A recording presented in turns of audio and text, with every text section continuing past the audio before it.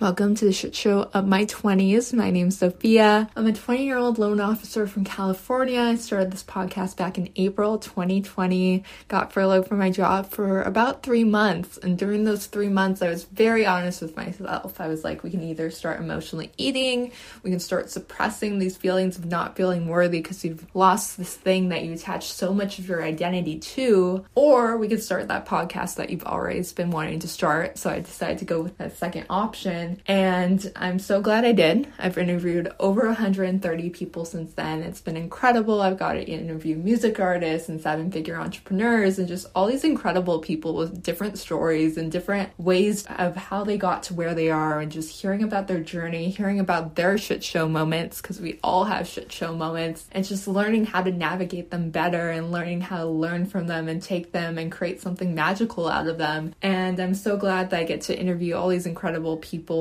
And I am such a big believer that you can radically change your life in a year. You can just radically change your circumstances, where you're at. And I remember being 19 and just trying to get a job and applying to I was applying to Ross and a smoothie bar, and all these places wouldn't take me. And I was so offended. I was like, why is no one taking me? And then I finally passed my NMLS test, and then I got a job with a major mortgage company. And I was like, oh, that's why they didn't take me, because I was meant to go down and get this job instead of that job. And I went from being 19 with $0 in my bank account and just being so stressed about money and so stressed about is it going to come into my life? What am I going to do about this? To being 20-year-old with over 60 grand in savings. And I think one of the big changes that I made between those two was, even when I had zero in the savings account, I still believed that I was abundant. I still believed that money was going to flow into my life. I still believed in something that I couldn't see at the time, because I knew it was just a matter of time before it was going to come. So I'm such a huge believer in you can radically change your scenario. You can step into that next version of you.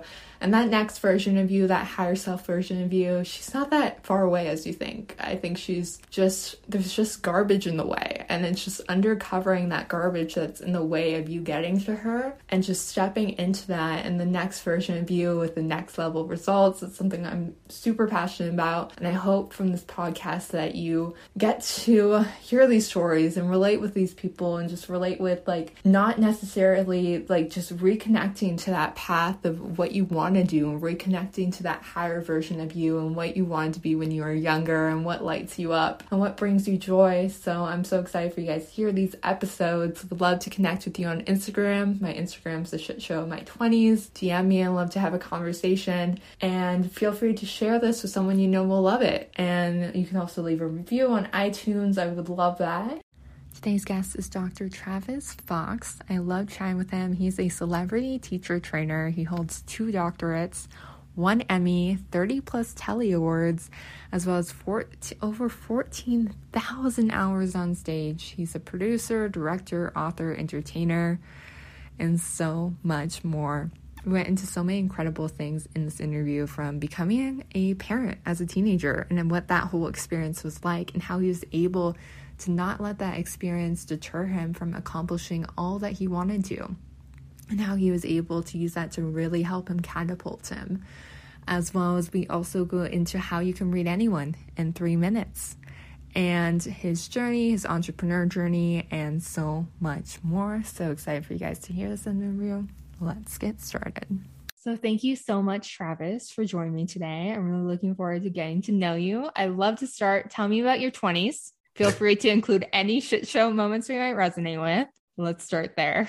Well, how long's the show? Thanks for letting me be on it. Because if you want to talk, my 20s were a combination of shit show and shit show supreme. So I'm not sure if that is all you want to talk about, but we'll go there. My 20s were unique because my 20s were a combination of deprogramming myself from what my father wanted my career to be based on, which was to be a PGA Tour professional. And I had spent 20 years in that space, just shy of 19, to be candid. And I had a mental breakdown from two fracture points. One, I became a first-time father at 18, early 19, and was completely ill-prepared for the task. Not that you were ever prepared for it anyways, but completely ill-prepared for it. And then secondly, from that model, going through an extreme heartbreak, and I was ill-prepared for that as well. And it shattered my personality and who I thought I was, or at least who I thought I was playing at the time. And from there, it switched. My entire life path switched. I was originally going to be a PGA Tour golfer. I went in as a real estate major. Real estate and golf made sense to me. Duh. And came out a psychologist, came out completely different modality, and learned in that process, which was part of the shit show, if I may quote it again, realizing that I was playing golf for my dad. And I was playing, it was the only way we could communicate. And when I told him, I said, Dad, I really appreciate the last 20 years. It's been a great learning experience and all that it's been, but I don't want to be a PGA Tour professional golfer. I want to finish what I've done with on my mom's side, because I started modeling and acting and stage work when I was 9, and it continued all the way through my teenage careers. I said, I want to pursue that. And I want to really take self-transformation on in a whole new way, both entertainment and entrepreneurialism combined with self-transformation. And of course, that wasn't a real job to my father. Okay. Well, good thing it's not your job. That is mine. And then from the 20s was, trying to be a father at 20 and change with my ex-wife, who I'm still dear friends with to this day, and her husband and my significant other. We're all dear friends, and running an entertainment company while finishing school, going to university, and then having a second child again. And then from there, really discovering what is decorum, what is it that I wanted to be on stage? How did I want to run my company? How did, I show up in certain situations? And most of it, as you probably know, is, it's trial and error. And it's something that has became a mission statement for myself and for my partners was, you come out of education and you're educatedly intelligent and life stupid. And I was both. I was highly educated, highly intelligent, all these letters after my name. I'm, doctor this, doctor that. How the hell do you negotiate a lease for an apartment or buy a car correctly? Or what the hell's a 401k? And you don't learn these things. And it really became kind of the bailiwick for what we do, which is, education, you should be a part of it, but learning is the key point. And I found myself caught between trying to act like I knew what the hell I was talking about, because on the education side, I did. But in life, I'm making crap up as I go. I had more money than my father had ever made. And I had houses and cars and tour buses and people to manage, but I could barely manage myself, which is the proverbial shit show. Because, on the outside, you're putting on this image as I was trained to do. This is Dr. Fox. I'm film and television. I've got all the answers, blah, blah, blah. I'm dressed nice with my, but on the inside, you're going, I don't know. I'm new on the planet. I'm making crap up as I go. So, that became the base plate of, well, how can we educate that way? How can we continue to do that as a species? And that's been my work for the last 31 years with myself and my partners. Mm. So I would love to pick apart first, telling your dad no. Okay. So telling your dad, like, I know you have this vision for my life. I know you see this, but I don't. So it's not happening. What had to happen before that for you to have the guts to do that? Oh, well, my father and I always had a very fun relationship, right? It was either we could communicate on the golf course or it was a constant battle. My father had this Michigan farm boy work ethic and was a fighter pilot simultaneously. So he was well educated, had a couple master's degrees, obviously could fly an F-4 plane, which is not easy to do, and had been in the Vietnam War as well. And had that kind of, you have to earn it mentality, which, okay, there's merit to that. However, I always felt when it bled into our relationship, how do I earn being your son? How do I earn your love, your approval? And it really became a constant battle for me. And I got to the point where I was around 18. I think, if I really look back and I reflect, and Dr. Fox's answer is, I reflect there is a subconscious, intervention that I created, commonly called having a child, because it was the ultimate way to screw up my golf career. And I did. It didn't screw up me as a person, but it screwed up my way as a golf career, because at that moment when I had to sit down with my parents and say, hey, by the way, this is the situation. This has occurred. This is real. We looked at all the options, and what we decided obviously was, we're going to have this child and we're going to go for it. And, it really became the impetus and a way to talk to my father, because it gave him the distraction enough that he couldn't focus on being pissed at the golf career. It was 8 months later when I'd done 6 months on the Golden State mini tour and said, this sucks, Dad.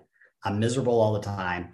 I'm either pissed off or I'm miserable and I'm disappointed in myself. And then having to come and report these results to you only to get more shit from you is not a long-term sustainable process for me. And I just sat down and said, Dad, I'm not doing this. I found my path. I'm going this direction. It was a quick engagement. It encompassed a couple of 3 or 4 words. I'll let you figure out what those words are. And he said them to me and I said, I hear you. But, I think that and I'm not trying to throw my father under the bus, although he was a challenging individual. I think what really saved me from that time zone was, one, my mentor, who I was sitting under going to school at the time. And two, the words of my mother in my head. She always built up my self-esteem, and she had me on stage when I was a kid, which, most kids aren't there. Most people are afraid of public speaking. Still number one fear. Me, that was normal. Being on stage was comfortable. And that was really had become my secondary family. Because when I was on stage performing and working and speaking, I really enjoyed it. I got off on it. It was a euphoric feeling, and not from they love me, but no, watching the whole group move is an energetic push. And so, coming from my mom's background and listening to what she had said, she's like, hey, it's your life, Travis. You have to make these choices now. And it doesn't matter what your dad and I say. We may not disagree with you. However, it is your journey. So credit given where credit due, that those little mantras that my mother would, seed plant throughout my teenage career really came back to save me, because, my father didn't speak to me for about 5 years after I said, I'm leaving golf. I'm not interested. Even though I went back and I coached on the PGA Tour for 10 years. I was, I made a lot of firsts. I was the first, psychological golf infomercial in history. I was at XM Radio for years. I coached major winners. I made a real strong presence for what I did. And it was me settling my terms with golf. But my father, even into that day, and I'll never forget it, it was, we'll call it 2007, 8, somewhere in there, if memory serves correctly. We were up in Michigan, ironically, at what used to be the Buick Open. And I invited my father to come out and, see some of the players and, gave him a pass. Kind of this VIP thing, right? And all I remember is that about that entire round, all my father did was, why aren't you out there playing? You're just as good as these guys. Why aren't you playing? Why aren't you playing? I'm like, Dad, I don't like it. Fuck off. Here's my answer. Quit bugging me. My obligation is to take care of my clients. And that's where I'm happy. And then that was really the last conversation we ever had about golf. And then fast forwarding to a decade later, my father got remarried to his high school sweetheart. I said, good for you, Dad. I'm happy for you. And everything had to do around golf. So he couldn't come and just visit myself, and at the time now his grandchildren, and particularly my one son. And he kept taking the space of, well, how many times are we going to play golf, and what are we going to do about that? Are we going to go play in a tournament? And I'm like, Dad, if you can't find it in your heart just to come hang with your son and your grandchildren, I think our relationship's done. I love you. I'm grateful for everything, but I'm a full grown man now, and I've earned my own right. And this is my kingdom now. And I'm, I appreciate you as the father of the king, if you want to use that metaphor. However, it's my kingdom, and it doesn't work for me. My life is built around people that are around me that we love and appreciate each other. We respect each other. We have a great time together, and there's a respect in the mastership of each other. And my father could just never see that. It just bothered the piss. I think maybe because I look a lot more like my mom, go figure. And obviously I ended up spending more time in entertainment than he would like. And of course, I'm sure their divorce had some overlaying map that he decided to project on me. And I said, well, Father, I get it. I said, but that was, years ago. Can we move past it? And he just couldn't. And to the point, and fast forward all the way to the end of that journey, we didn't speak for 10 years. He refused to call me. And even though I checked on him, he wouldn't return a phone call. And he just said, he literally, his last words to me is, my obligation to you is done. That was his last words to me. And then last year in 2020, right before we premiered Beyond the Secret, the sequel to The Secret, which I co-produced and co-starred in, and I thought for sure I'd at least get a phone call. I did, but it wasn't the one I was expecting. I got a call from my ex-wife about an hour before I was going down to the press junket, and my father passed. And to that point, and to prove how ironic it was, I've taught for years, hey, if you only had 30 days left to live, would you be doing anything you're doing in your life right now, or would you change it? Obviously, that question usually provokes some things. I'm sure it will for your listeners, and I hope it does, because it's a really good way to look at where we're at.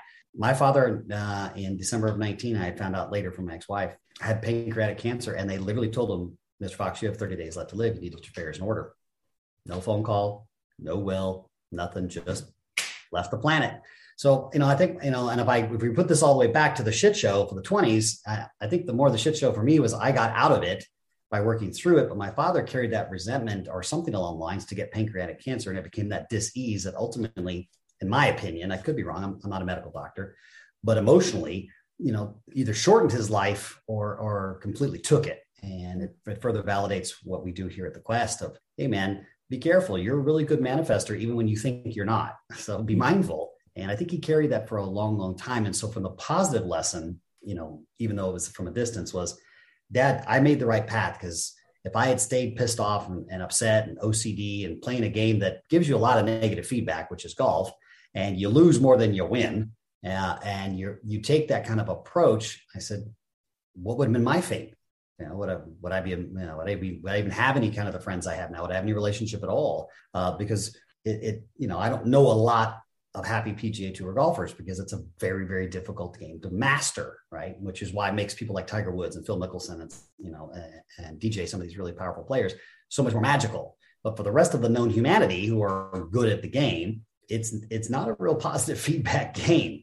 And I said, I don't want to live my life that way. And he further validated that by watching how he carried it. So, from that shit show, it became Shinola, if I can use that little analogy, and it became the impetus for my work. So from a certain point of view, my dad was the trigger. Yeah. And how were you able to process being a dad so early? Like, how were you able to take that on and not like let that like discourage you from the path you're on today? Like discourage you, like I have a kid, or I'm not able to have the business I want, or like, how'd you not use that as like, I won't preclude myself that I didn't. I will tell you that I learned to be a father probably in reverse. What I mean by that is generally, I'm going to speak in generalities now. Generalities, people are, ready to have a child. They choose to have a child. This is what we're going to do as a couple. That's not how ours came about. It was, hey, we're two athletes and, highly sexually charged, do the math, and you play the game of roulette of either, you're doing the monthly cycle game or hey, if we, just use just the tip, don't worry, we won't get pregnant. All that whole shit. It does. You do get pregnant. Calm down. And we did. For me, I've always been real resolve. When I make a choice, I just go. There isn't another option. I'll pivot if necessary, but the end result doesn't change. And one of the things I learned from my father was, being a dad isn't an option. I mean, yeah, you could walk away, but you're still a dad. You could never see your children, but you're still a dad. And what I learned from my father and how I learned to be a better father was all the things that I wanted from my dad, I imposed upon myself and said, I want great communication with my kids. I want them to feel comfortable to talk about whatever they're talking about. I don't want them to get the attitude of that I know everything, because I sure as hell don't. There's no handbook for parenting. I'm making crap up as I go. And to take them on the road and have them tour with me during the show days, and we were on the road sometimes 200 days of the year. And so having a team around, I think helped. It also taught them that there's a lot of people out there. And I think that's a really positive for a lot of kids. And I wish more kids would have that experience. Because you grow up in the same town with the same friends, and also you go out in the world, you tend to be a little more redacted. You kind of pull back a little bit because there's a lot of people out there. It's a big world. I'm like, but for me, I grew up, the first 10 years of my life outside the United States, even though I was born here. So for me, being multicultural was natural. So I took that kind of approach with my kids and said, look, there's a lot of people out there. If you understand yourself and how you show up and how people show up, then it makes, meeting people a fun experience. And you can do this in your business and your relationships, obviously your friendships, and just wandering around the planet as a nomad, being human here for the time that you're here. And that's how I became, I think, a better father. I also think maturity helped because, until 25, we all think we got our shit together. You don't. You just think you do, and especially when you get a lot of money really quick. And it happens a lot, especially in today's world, because of what the internet can do. You get a lot of money quick. You find out that the material things that you blew hundreds of thousands, if not millions of dollars on really was kind of dumb. But I think having kids curtailed that a bit for me. I always had nice houses, nice cars, etc., from a materialistic point of view, but I never went over the edge. The kids were always on my mind, setting them up for what do they really want. And I think the final thing that I really worked with all of them on was learning to listen to their own internal voice, learning to listen to this, because that's what I didn't have anybody teach me that. I just kind of went on gut and I just kind of winged it. When I said, this is the path for me, Dad. I don't want to play golf for a living. I don't mind coaching it. I love coaching it. And I think it's fun, but I don't want to do this 33 weeks of the year. It's just not my interest. You got to love it to be at that level. And I like it, but I don't love it. And so, but I love people and I love doing what I do. And I love doing what I do with my partners because we play, we have a blast. I'm probably a bigger kid now than I was when I was in my 20s, to be honest with you, which is probably why I was a shit show. I was too busy trying to be 50 years old when I was 20. And now at 50, I'm now 20.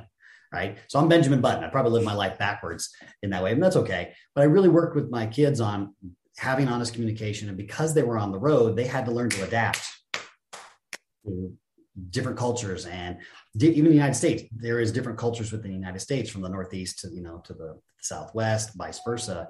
It's different cultures. And it helped them get really comfortable with themselves and who they are, at least from my point of view, and what they've become. So for me, I think that was the approach I took.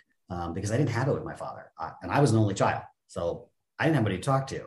If I didn't have my friends and I didn't have the stage and I didn't have what I was doing out in public, my conversation with my father was very limited. It was always limited about what he felt was right at the moment and what I was doing wrong, because that was kind of his modality, or golf, which is ironic because at the age of 11, I was a scratch golfer and my dad was a 12 handicap. And I would, try to, hey dad, maybe your hands are gripping this. And no, that's not what I'm doing. Okay. I'm like, well, so I also learned that just because you can doesn't mean you should. And that really saved me in my professional career. Cause I can create profiles pretty quick and look at someone and kind of see where things are. And I've made that mistake in my 20s, to quote the beautiful title of your show, which I love. Oh, it's perfect. The shit show of me going, well, I'm Dr. Fox. I can see it. Let me just tell you what I see. Well, just because I can doesn't mean that other person's ready to hear it. So learn to shut up, Travis. But I learned that from my father. And then I got recycled again in my 20s where I went, And I teach all my graduate students, I'm like, hey, just because you can doesn't mean you should. There has to be this two-way acceptance of conversation. And if they don't, then you get comfortable with the word okay. And I think that really became the impetus of being a father. And for me, it was always understanding that they're not possessions. I don't own my kids. They are divine souls on their own path, who have chosen myself and their mother for whatever reason. Some of those reasons are revealed, some aren't. But to really guide them to how to be themselves through this journey, which I have found in my professional career is really the number one reason that people tend to get into their own shit shows, if I may, with their business or their relationships, is because they're too busy trying to be something else. And I learned that from my father. And part of what all my work has been based on is that I had to earn the right to be myself from my father. And the way that I had to earn that right, especially in my 20s, was I had to go be everything else but me to prove that I had done all these things and they weren't really me, to finally come back to being Travis at, in my young 30s when I had my third child, my second son. And I realized from him, my son was actually my teacher, came in autistic in this world. And so all of my great communication skills and all of my stage presence and all of these awards in film and television didn't mean diddly squat to an autistic. He didn't give a flip about that, and forced me to be present and forced me just to be with him and to communicate with him from here without using words, which is where my mastership has always been. And I could use words and move them around. And he took that out of the equation, and it really force invited, because if I hadn't had it, I probably wouldn't have done it, to how do you really drop into the shadow? How do you drop into the emotional structures? How do you really drop into the trauma that we all carry in various forms and be able to release it? And it became that next level that took my professional work and my personal career to a next level. And so becoming a father for me was like jumping into the deep end of the pool, right? You're either in it or you're not. And even if you say, hey, I'm only going to do it at arm's length, there's no such thing. And, we do have a Hollywood family. My ex-wife is remarried, and her husband, who I love dearly, who is a beautiful producer and director, has kids of his own. So that side's blended. Well, my partner has kids, and so we're blended, but we're all family and we all get together, and there's no such thing as the word step. And I think that's one of the things that I really watched from some of my friends. And then as being a father, is the word step is dangerous. It creates disassociation. It creates separation. It creates, well, you're not really in the family. You either have to earn it, or there's an obligation, or I'll tolerate you. All of those kind of feels, which I felt naturally from my father because that's how he approached it. But there wasn't a step involved. You put a step in there and say, well, that's my stepdad or my stepmom. I think you psychologically, do damage both to yourself and that you're not really a parent, because you are. There's no such thing as step. A step is just horse crap, in my opinion. But if you need to use it, that's your journey. But it also, for the kid and the child, it creates that separation that they're not wanted. And being not wanted, we will go find a place we fit in to feel wanted, because we all want to feel part of something bigger than ourselves. We want to feel acceptance, go from the hierarchy of needs: food, air, water, shelter, self-acceptance. And so we'll look for it. Well, some of the places kids look for it might not be where you want them to go as a parent.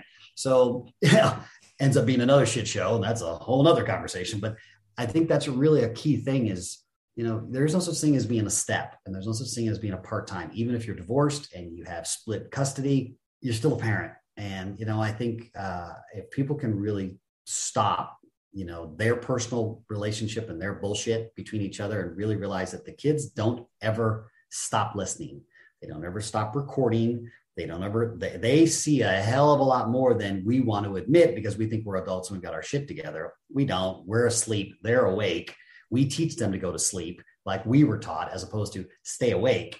And in the field of work that I was in and still am in, which is subconscious modalities and shadow work of bringing that to consciousness, what I did with all my kids was, and now became the impetus for my work, was what if we took it into the fantasy realm? What if we took it into that subconscious? What if we took it into a place where it was fun and all things were possible, commonly called the subconscious, and then made it into a reality? And really, that's how we really create as human beings anyways. It's not, hey, think it purple Lamborghini, it'll fall out of the sky. It doesn't work. It doesn't work that way. Although that sounds really cool on, cocktail parties and social media, but it's not the real way it works. We're constantly fighting against ourselves. And so working with my kids, I always approach them as adults. They were allowed to have fun, but I didn't talk to them and talk down to them. There were moments I had to, have mild corrections as all things, but I didn't talk down to them. I said, hey, you're now 11, you're 12, you're 13, you're 15. What do you want? What do you, I don't know. Well, let's go inside for a second. Where do you feel it? And really get them really crystal clear to listen to their own gut, what we call true compass north. Because at the end of the day, that's the only thing that we truly can rely on as our own truth. And when that has been either beaten out of us, and I mean that literally and figuratively, from compression, suppression, oppression, and school does that, and parenting does that, we're conditioned for the first 17 years of our life to go have fun, be a kid. And then all of a sudden at 17, it's, hey, here's the deal, Sophia. Now you got to go be an adult and you got to grow up and you got to, get serious. But I don't have any training on how to do that. So we literally are thrust into the deep end of the pool. We say, hey, here's the deal, girlfriend. Go find your purpose, find your passion, find your soulmate, and good freaking luck on doing that. We'll see you when you're 50 and you have a midlife crisis, and we'll do this all over again, called the shit show of my midlife crisis. And I'm like, that model doesn't work, family. So what if we, really worked with the kids from the perspective of they are sovereign beings, just like you are, and you teach them how to follow their own choice, even if you don't agree with it, but you teach them to trust their gut. Otherwise, they fall prey to peer pressure. They fall prey to drugs. They fall prey to sex. And I'm not saying those things are bad or good. I'm just saying the bottom line is we can go that direction. And often we go that direction and we're seeking something and we don't get it. All we've done now is compound. We've added to it. So that's how I approached being a father. And at the risk of sounding egoic, the kids turned out okay, and I also think that parents would do well if we take the attitude of that our kids teach us as much about ourselves, if not more than we really teach them. And if we can drop the attitude of authority and drop the attitude of I've got my crap together, blah, blah, blah, blah, blah, and really just talk to them as you would talk to an adult, not as a peer per se, but just a fellow sovereign being, there's a really interesting dynamic that occurs, and your trust and the relationship between your child, at least that was my experience, bonds you in a way that you don't have to work for. You need to trust me. You need to do as I say. Mom and dad know best. Do you? No, you don't. Shut up. You don't know best. You know a concept, but you only know it from your point of view. And I only know it from my point of view.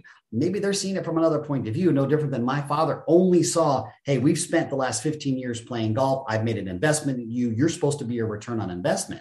I said, I am? I didn't realize I was a stock, Dad. I thought this was life.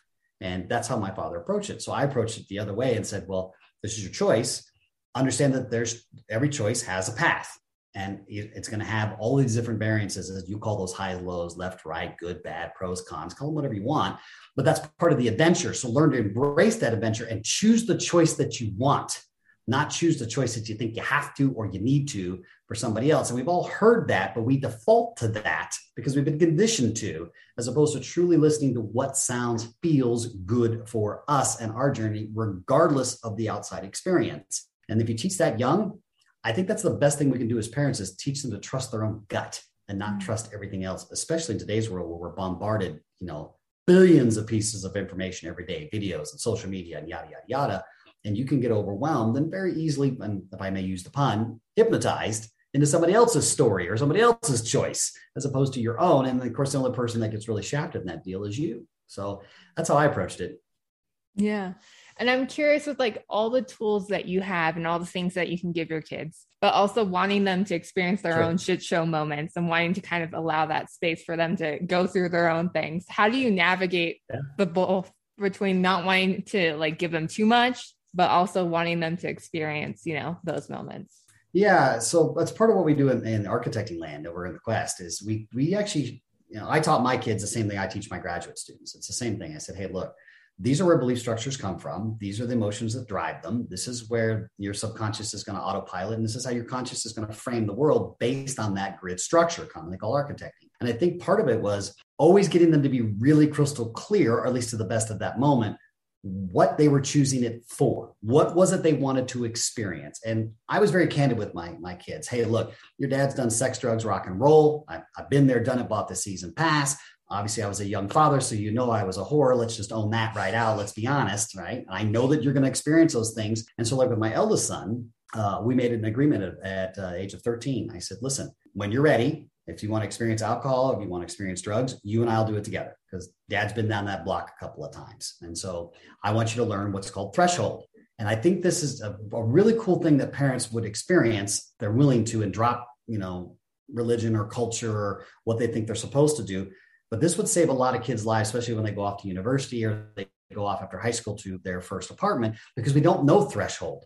Like we don't know when to stop drinking and we puke our guts out for 3 damn days, or we end up in the hospital with alcohol poisoning, or, hey, we've done ecstasy times 9 and we're dehydrated as hell. We end up in the ER because, we went to some concert and weren't paying attention, or we got lost in the peer pressure of experience. And so I always work with my kids of let's do this together so you learn threshold. And I actually did it with my eldest son, and not so much my daughter, and obviously my autistic one. He has no interest in drinking, so it didn't apply. But my eldest one, for sure, who's Captain America, and literally Captain America, an amazing overachiever. We got drunk together, and I said, "You're going to drink until the point, and we're going to go through this so you can feel viscerally and literally on your body."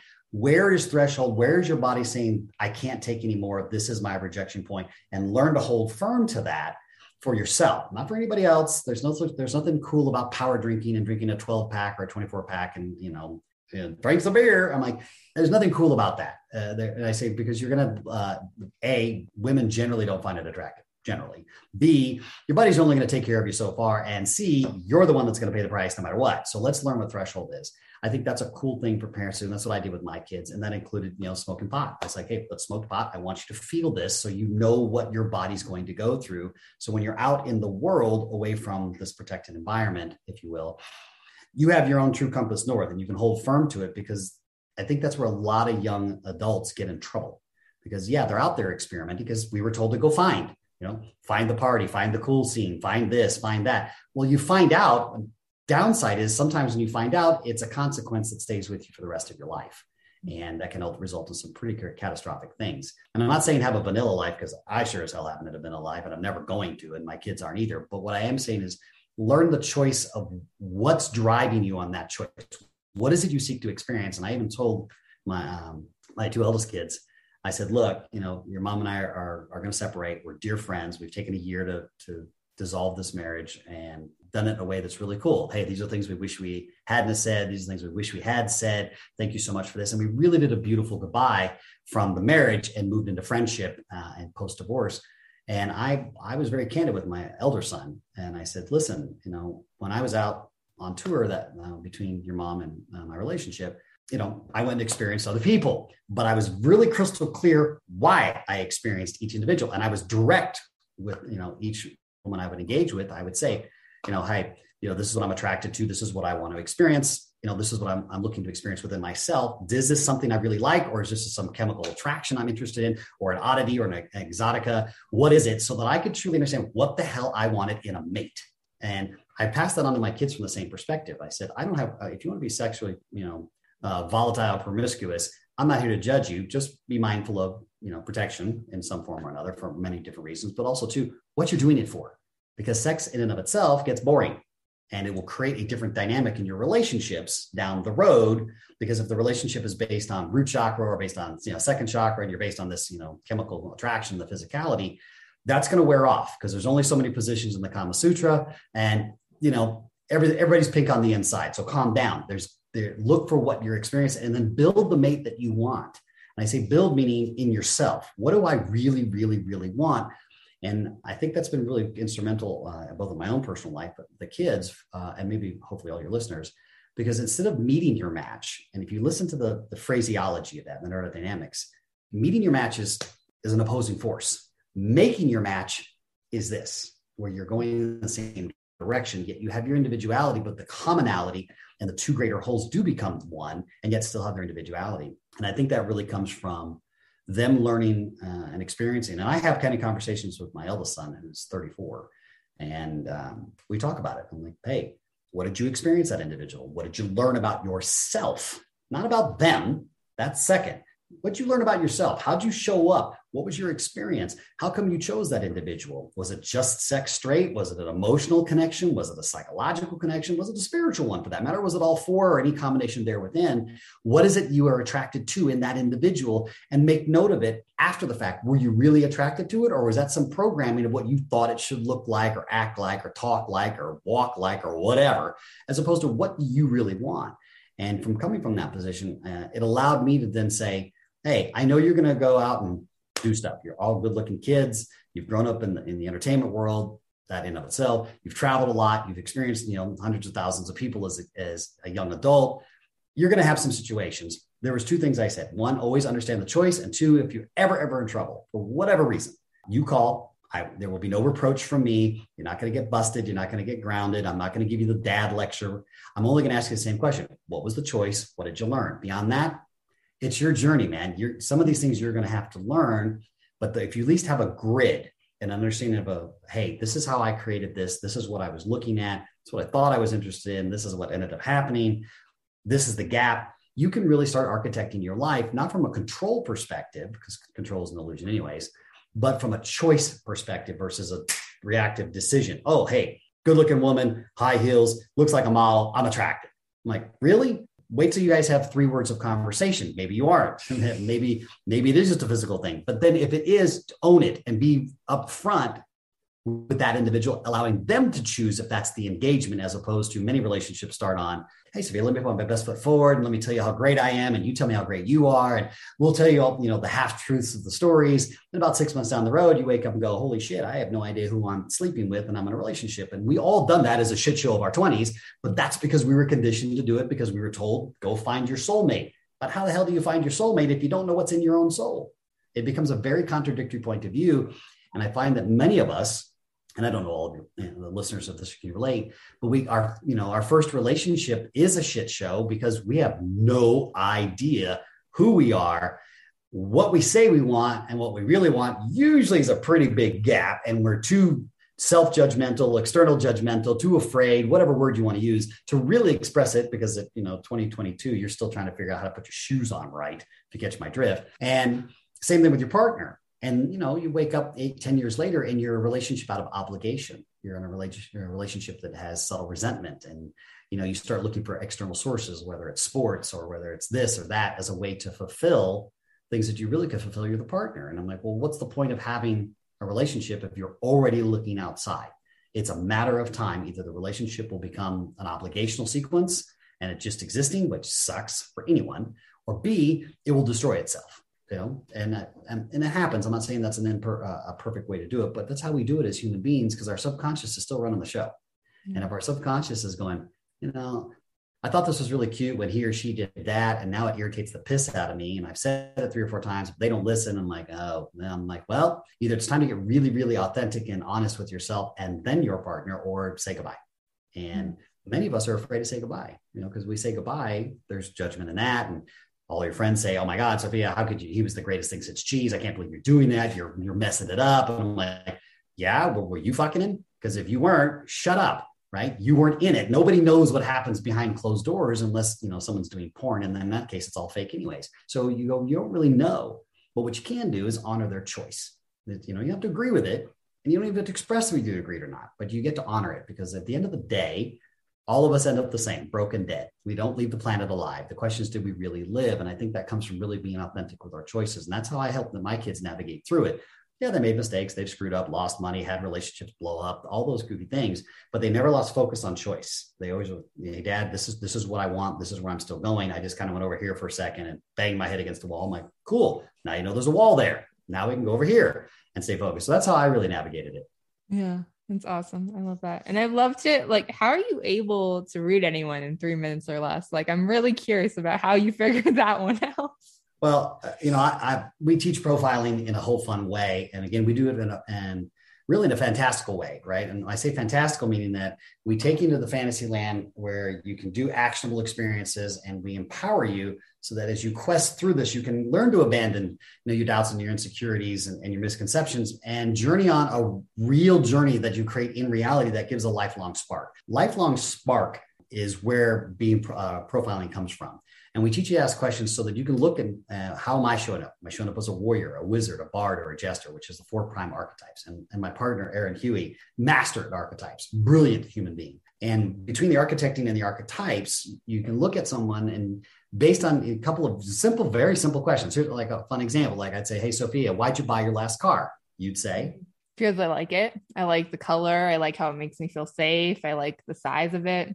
Yeah. So I'd go, oh, she's a bard. Great. She likes the feel. She's a feeler. It's about passion. It isn't about the money. It's about how I feel in the car. I don't give the car if it's $100,000 or $2. It doesn't matter to me. It's how I feel about the car. That's a bard. So bards are great people to obviously do podcasts, or they're in sales. They're great messengers because it's all about passion for them and they have to feel it. And if they don't feel it inside out, it ain't happening. I don't give a crap with money, sex, drugs, rock and roll. It ain't going to go down. It's not going to go down. And what you learn about bards is when you're building your teams or you're talking to a client, a customer, or a podcast, or whomever, just Joe Schmo on the train, you learn how they move. And if you're having a conversation with a bard, if you're not talking passionately with them, I'm talking about fake it till you make it, not that bullshit. I mean, just truly drop into your own passion and ignite their passion. You'll never really get a full connection with a bard because bards really are feelers and they can feel you're full of shit. I know I'm a bard too, right? I have bardness in me. I've been in them. And I don't mean acting in film, although many are bards. I'm talking about how we talk about passion about life and feeling. If we don't feel it, it ain't going to go down. My father and I are a perfect example. My father was a devout wizard, right? It's all logic. It's all reason. It's all by deduction. I'm like, great, Dad. That's awesome. So, the Japanese have a great saying that says, if I lop off your head, problem solved, but you still exist. How is that possible? And you learn there's a difference between your body, meaning Travis, and who I am. I just happen to be in this body called Travis, and I didn't even choose my name any more than you did. Our parents chose it for us, and we went, okay, I'll be Travis in this life. But that's not who I am. That's just how you identify my spacesuit and how you identify your spacesuit.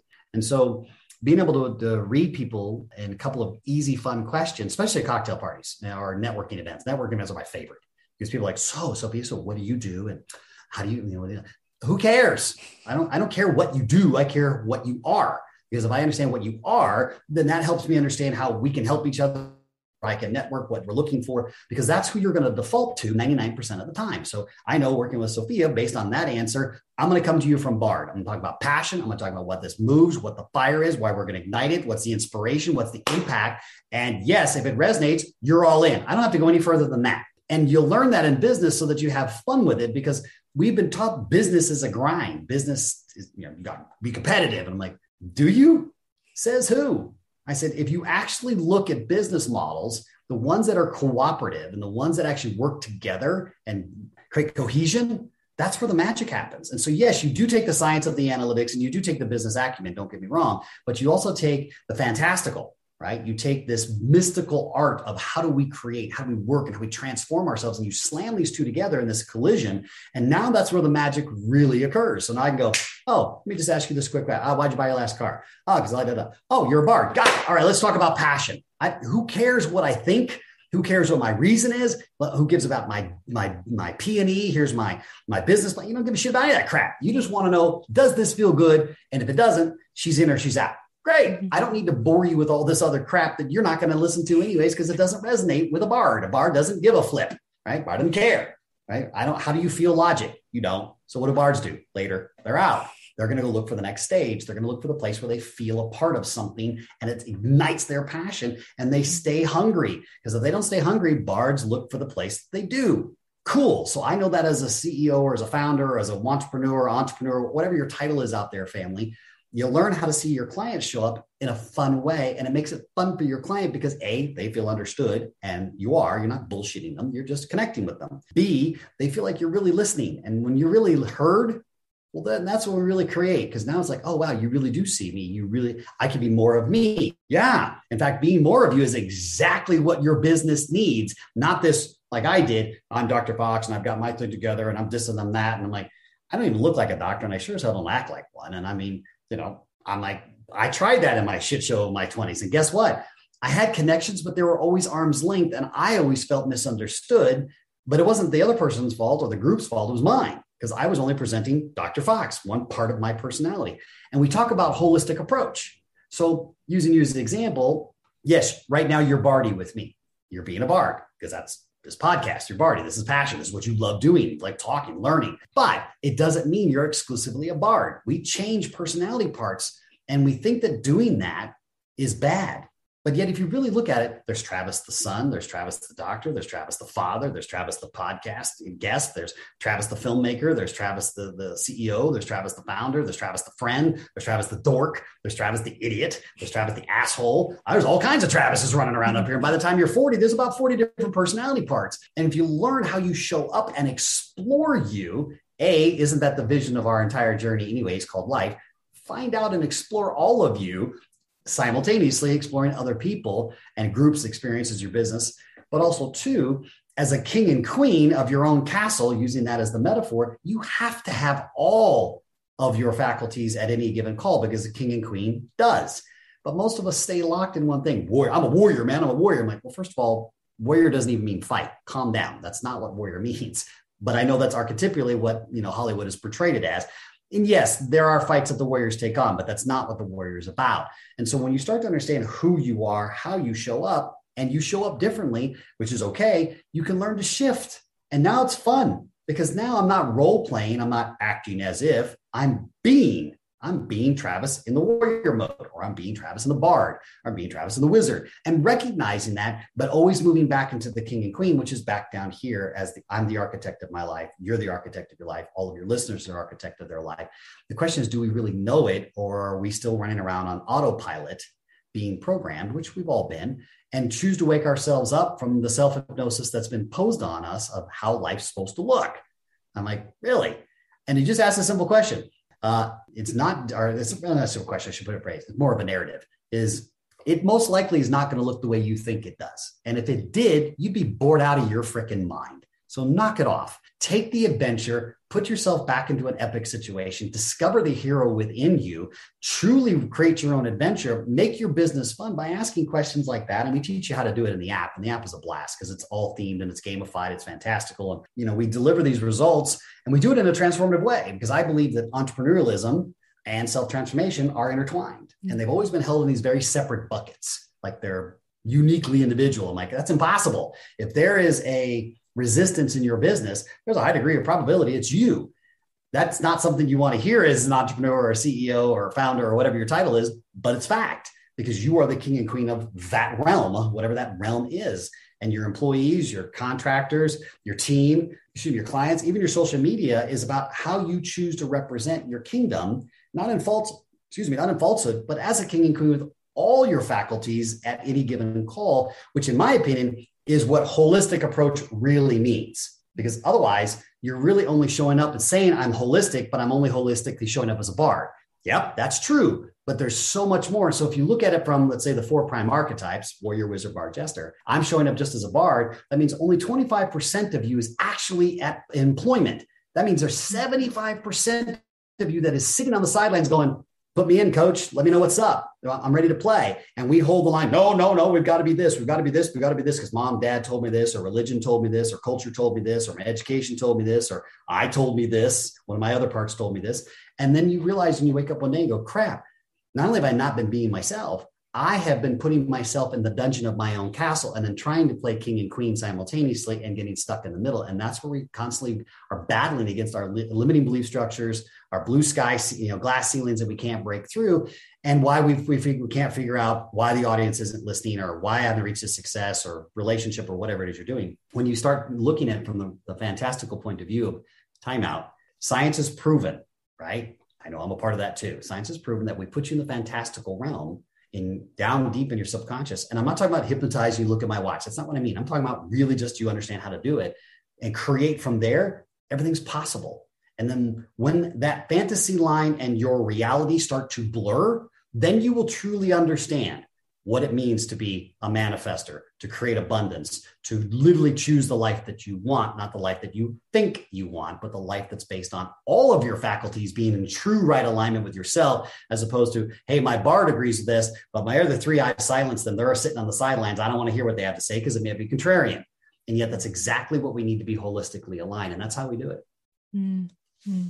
I have a final question for you. Okay. So if you were to go back and talk to your 20-year-old self, what would you want to tell him? What would I tell him? The first thing I'd tell him is to breathe. I really sucked at breathing. I was great on stage and still am. I can breathe on stage and I'm very comfortable there. But in times of stress or times of choice or times of change, times of real introspection, even if it's for 20 minutes, you stop breathing. And what I mean by stop breathing is I don't mean like stop breathing forever, but we do hold our breath. What I really would like your guests to really take a look at, and your audience, is the deal of the fight or flight mechanism is always there and it's constantly in trigger mode. In fact, more often than not, it's on. It doesn't really ever turn off because we live in such a triggered state now. And what I mean by that is not necessarily the threat of imminent danger, physical or death. I'm talking about, I don't know how to pay the electric bill, or how are we going to raise money for the next round, or what's the next thing our business needs to do, or what does my relationship need to look like transformatively, or what do I do with my kids? And these, again, no blueprint maps that we have to go figure it out. And we don't have a way to figure ourselves out. When we get into fight or flight mode, and we do that naturally through stress and anxiety, two things happen. One, we do hold our breath, but just like little kids, and we all are, our subconscious doesn't stop recording when you're in that mode. What you're actually programming yourself for is to be scared to death. And especially in our 20s, because we're making crap up as we go more often than not.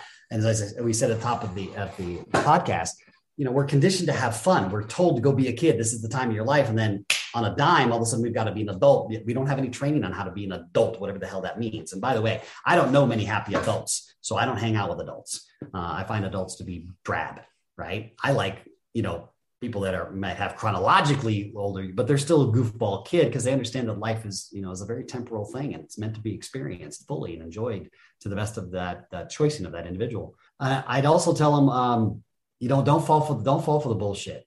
Don't fall for the hypnosis of this is what it's supposed to look like because you have letters before or after your name, or this is what you think social media wants. And, even like Gary Vee says, who I'm a huge fan of Gary Vee and have been for a long, long time, and have had the real understanding of what he's gone through, and even hired him to come speak at one of our events, and just an amazing cat. And what I mean by that is he really constantly preaches on social media, be nice, be polite. Well, and having grown up in Japan, that's a big thing for me because that's a part of that Japanese culture. There are levels of respect and you honor them. You don't screw around. There are consequences for that. And for me, it's why not be polite? And more importantly, remember, without an audience, no one gives a shit what you're saying. So take care of your audience, be respectful to the people. It's something I learned all my years on stage, and I got a lesson through my uncle, who was Garth Brooks' stage manager and stage builder, I should say, excuse me. He, the elevator stage, that was my uncle that built all that. And one of the lessons I learned from Garth by way of him was, hey, you take care of the person who's way up there in the farthest seat away from your stage, and you make that individual feel like they're sitting right on the stage with you, and you will never, never, never be out of work. But remember, your audience is the key to any life that you think you want to have if you're going to be in this business, because without them, you're just some schmuck and nobody cares. And what I mean by that is you're not taking care of them. You're using them as a possession, or you're saying, well, you guys should come see me because I'm all that in a bag of chips. I'm like, okay, we'll take you off the stage. And who are you? And one of the things I learned from that was really taking care of the people, being authentic to them, being grateful for them. I took almost 7 years off from the stage. Obviously been back on it for a couple of years now, film and television as well, but I took 7 years off. And during those 7 years, two things I got to learn that I would have called back and said to Travis at 20 and 22. Hey kid, these people, honor them with everything you have. Take care of them and really appreciate being on stage, because being on stage came natural to me because I've been doing it my whole life. And I didn't appreciate it as much in my 20s as I do now in my late 40s and now 50s, because I didn't have to earn it as much back then. I just did it. And I didn't really appreciate what it takes to be a professional on stage and what it takes to move an audience and to be authentic with them and to go on this adventure and take them on a ride, and they go with you, with their dollars. They go with you with their likes or their following, their podcast. They go with you in a myriad of ways that isn't necessarily a dollar exchange, right?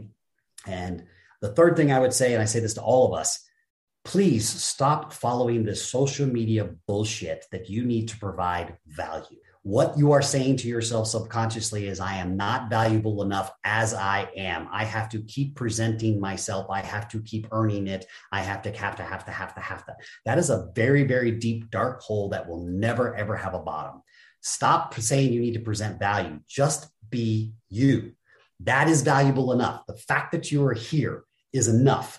Yes, can you improve on your skills? Can you be better at customer service or sales or whatever, course providing, whatever it is you're doing? Yes, of course you can. But when you really take that approach, and I've done this too, so I'm not preaching from some pulpit. I've done the dumbass shit shows of my 20s where I did not appreciate my audience, and I had literally hundreds of thousands of fans back then. We didn't have the internet back then, so it was really hard to get an audience. And I didn't appreciate it being there. So I would tell the kid, hey, look, man, breathe. Really be present. Stop programming yourself to be in a triggered state all the time. And 2, be authentic with your audience, because they give you a life and they give you honor and they give you a space to be you, which is an amazing gift. And 3, appreciate it, man, because not everybody gets to be on stage. A lot of people want to be on stage, and social media has helped that process. But still, even then, it is an art and a science combined. And just because you have it and you've learned it and you've guided it, don't be an asshole. And don't take it for granted, because once you lose the stage and you've taken yourself off of it, which I did, you really understand the value of what that is, and you appreciate it with a deep sense of gratitude. And I'm not talking about, hey, writing in my gratitude journal because that sounds freaking cool. I'm talking, you really understand gratitude. And that was for me exacerbated by traveling around the world, 3 times now, and being with a lot of other cultures, from nomadic people that have done it for 50,000 years to, the uber wealthy that are, on 200-foot yachts that are $100 million yachts, and seeing what does happiness really mean. And I got to see it on all ends of the spectrum. And I came back and realized, for me, I'm happy when I'm on stage, not because people are looking at me, because we're all doing it together. And being an only kid, and coming from that space of being an only kid, and coming from the abuses that I went through and have endured in my own journey, together was the only thing that was interesting to me. Everything else, this whole separate, and I got to take care of myself and be my self-made man, are all illusions of horseshit, because nobody's self-made anyways, but that's all ego. And I'm not saying I didn't have it. Believe me, I had it in spades. Shit show of my 20s. This is why when I saw your show, I'm like, I have to be on that show. I qualified more than twice. But I would say those are the things, and really take it from that perspective and appreciate it. Because remember, one day you may stop breathing, and it might be your last. And we all know that innately, but we don't live it. We talk it, but we don't live it. And we don't tend to live it until it's too late. And so I'm grateful for the lesson that my father taught me that, way back when. And it's kind of been this impetus for my whole career of, hey, if you only had 30 days left to live, would you be doing that? And it's constantly been why I've been transforming myself, and the many chapters that I've had, and all the experiences I've had, from filmmaking to television to author, and all these things that I was like, wow, that's so amazing. I'm like, yeah, but it isn't. And I'm not disrespecting my own journey or disrespecting the compliment. I'm saying the whole point of life is to be self-transformative, not self-help, because self-help helps you do the same crap over and over again. I'm talking about truly transforming yourself, because you are a transformative creature. And why wouldn't you want to explore all of you? Because that's the adventure. And in that process, you will go on adventures that you would never, ever think you'd be on. You'd never believe they would look the way they do. And most importantly, they're amazing. And the people you meet along the way, you're like, I would never see myself with those people. I'm like, yeah, judgment much? Get out of that frame. It's because you're looking at the outside. Feel what their experiences is, learn from them, because every one of us is a reflection of each other. Whether you believe that from a religious culture, or you believe it from the theory of one, or however you believe it, the bottom line is, we're the only neighbors on the block called planet Earth. There ain't nobody in our solar system. So it's us, kids. So wouldn't it be really cool if we actually really looked at it from that point of view, and then imparted that onto the next generations, and truly make the change that we all say we want to make while we're here on planet Earth, or whatever that is, but be the change by being it, not by this. And I was guilty of that in my 20s. And so I think that's been a real cool thing for me to share now in my 50s, to go, Dr. Fox was an idiot, great guy, great on stage, had the perfect look, awesome, always nailed the lines, blah, blah, blah, blah, blah, blah, blah. But it was a freaking emotional mess. I can tell you now, now just really 2 weeks away from my 51st birthday, I'm more at peace now. I'm happier than I've ever been with myself, with my life partner, with my partners, with the work that I do, the people. I appreciate things more, because I've taken myself off the stage to go, well, who is Travis without all that shit? Who's all the Dr. Fox and the awards and all these things that are, my clout, whatever. And it's really great when you're on dinner reservations. Beyond that, I'm like, Travis is enough. And so I would really invite all of us to take a look at, you're enough. Even if you don't think you are, you really are. we can tweak your thinking, but being, it's really something that you're going to experience. And when you experience it, then you don't have to think so much. And I know that sounds odd, but thinking's overrated. It's very overrated. But feeling, to my fellow bard, you can't bullshit feelings. It's really difficult to do that. You can fake them for a certain point of view, but even actors, great ones, bard, maybe perhaps, like Tom Hanks, who was just a demigod, right? Even then you can spot on the screen when an actor is acting because they're not feeling that emotion, because that's not really how they feel about certain things. And, so it's a real cool way for us to learn from that and go, what do I really feel? How come I'm choosing to engage in this? What is it I want to experience? And then let yourself experience it, even if it feels uncomfortable, because, and I'll end with this. Everyone likes this law of attraction thing. Let me save you a lot of time, kids. Yes, like does attract like.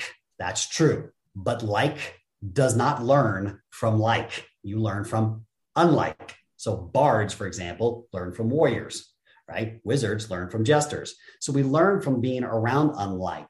And instead of attracting the same thing around you, which also bores the crap out of you over time, and it doesn't allow you to explore more of you, be attracted to the unlike, what you think it should look like, and give yourself permission to explore you in that frame, very much like I invited my children to do. Go explore you. Find out if you really like it versus what you think you like or don't like. Go feel it. Go experience it. Be in it. Be immersive and be joyful in the experience. Even if you choose never to do it again, at least now you fully, holistically know by experience, not just your thought, that this is a choice for you or a choice not for you.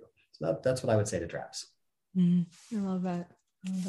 Well, thank you so much for doing this. Where can we find you? Thanks for being on the platform. I appreciate it. Finding me is easy. You can go to just download the Quest app. It's called the Ultimate Business Quest. Come journey with myself and my partners, and really actually help your business grow and have a great way. And you'll embark on a journey of new possibilities that will take your business where it's never been. And you go to UBQ, that's Ultimate Business Quest on Apple and Google stores. Download the app. It's $36 all in. We don't do one-time offer, but wait, there's more. It's like, here, it's all yours. Now take the damn journey and make the world a better place. Become the king and queen you were meant to be. Always have been. Just forgot for a while that you are, got hypnotized to believe you're something else, or went on a different path. And those are all great, but you've always been a king and queen. And the world now needs everyone to come back to their whole aligned self. And let's go make business fun again. Go to the Apple Store, Google Store, UBQ, or you can go to the website, myquestapp.com. Thank you guys so much for listening. I'd love if you can leave me a review on iTunes. Please feel free to share it with any friends you think the story would resonate with. I hope you guys have a great rest of your day.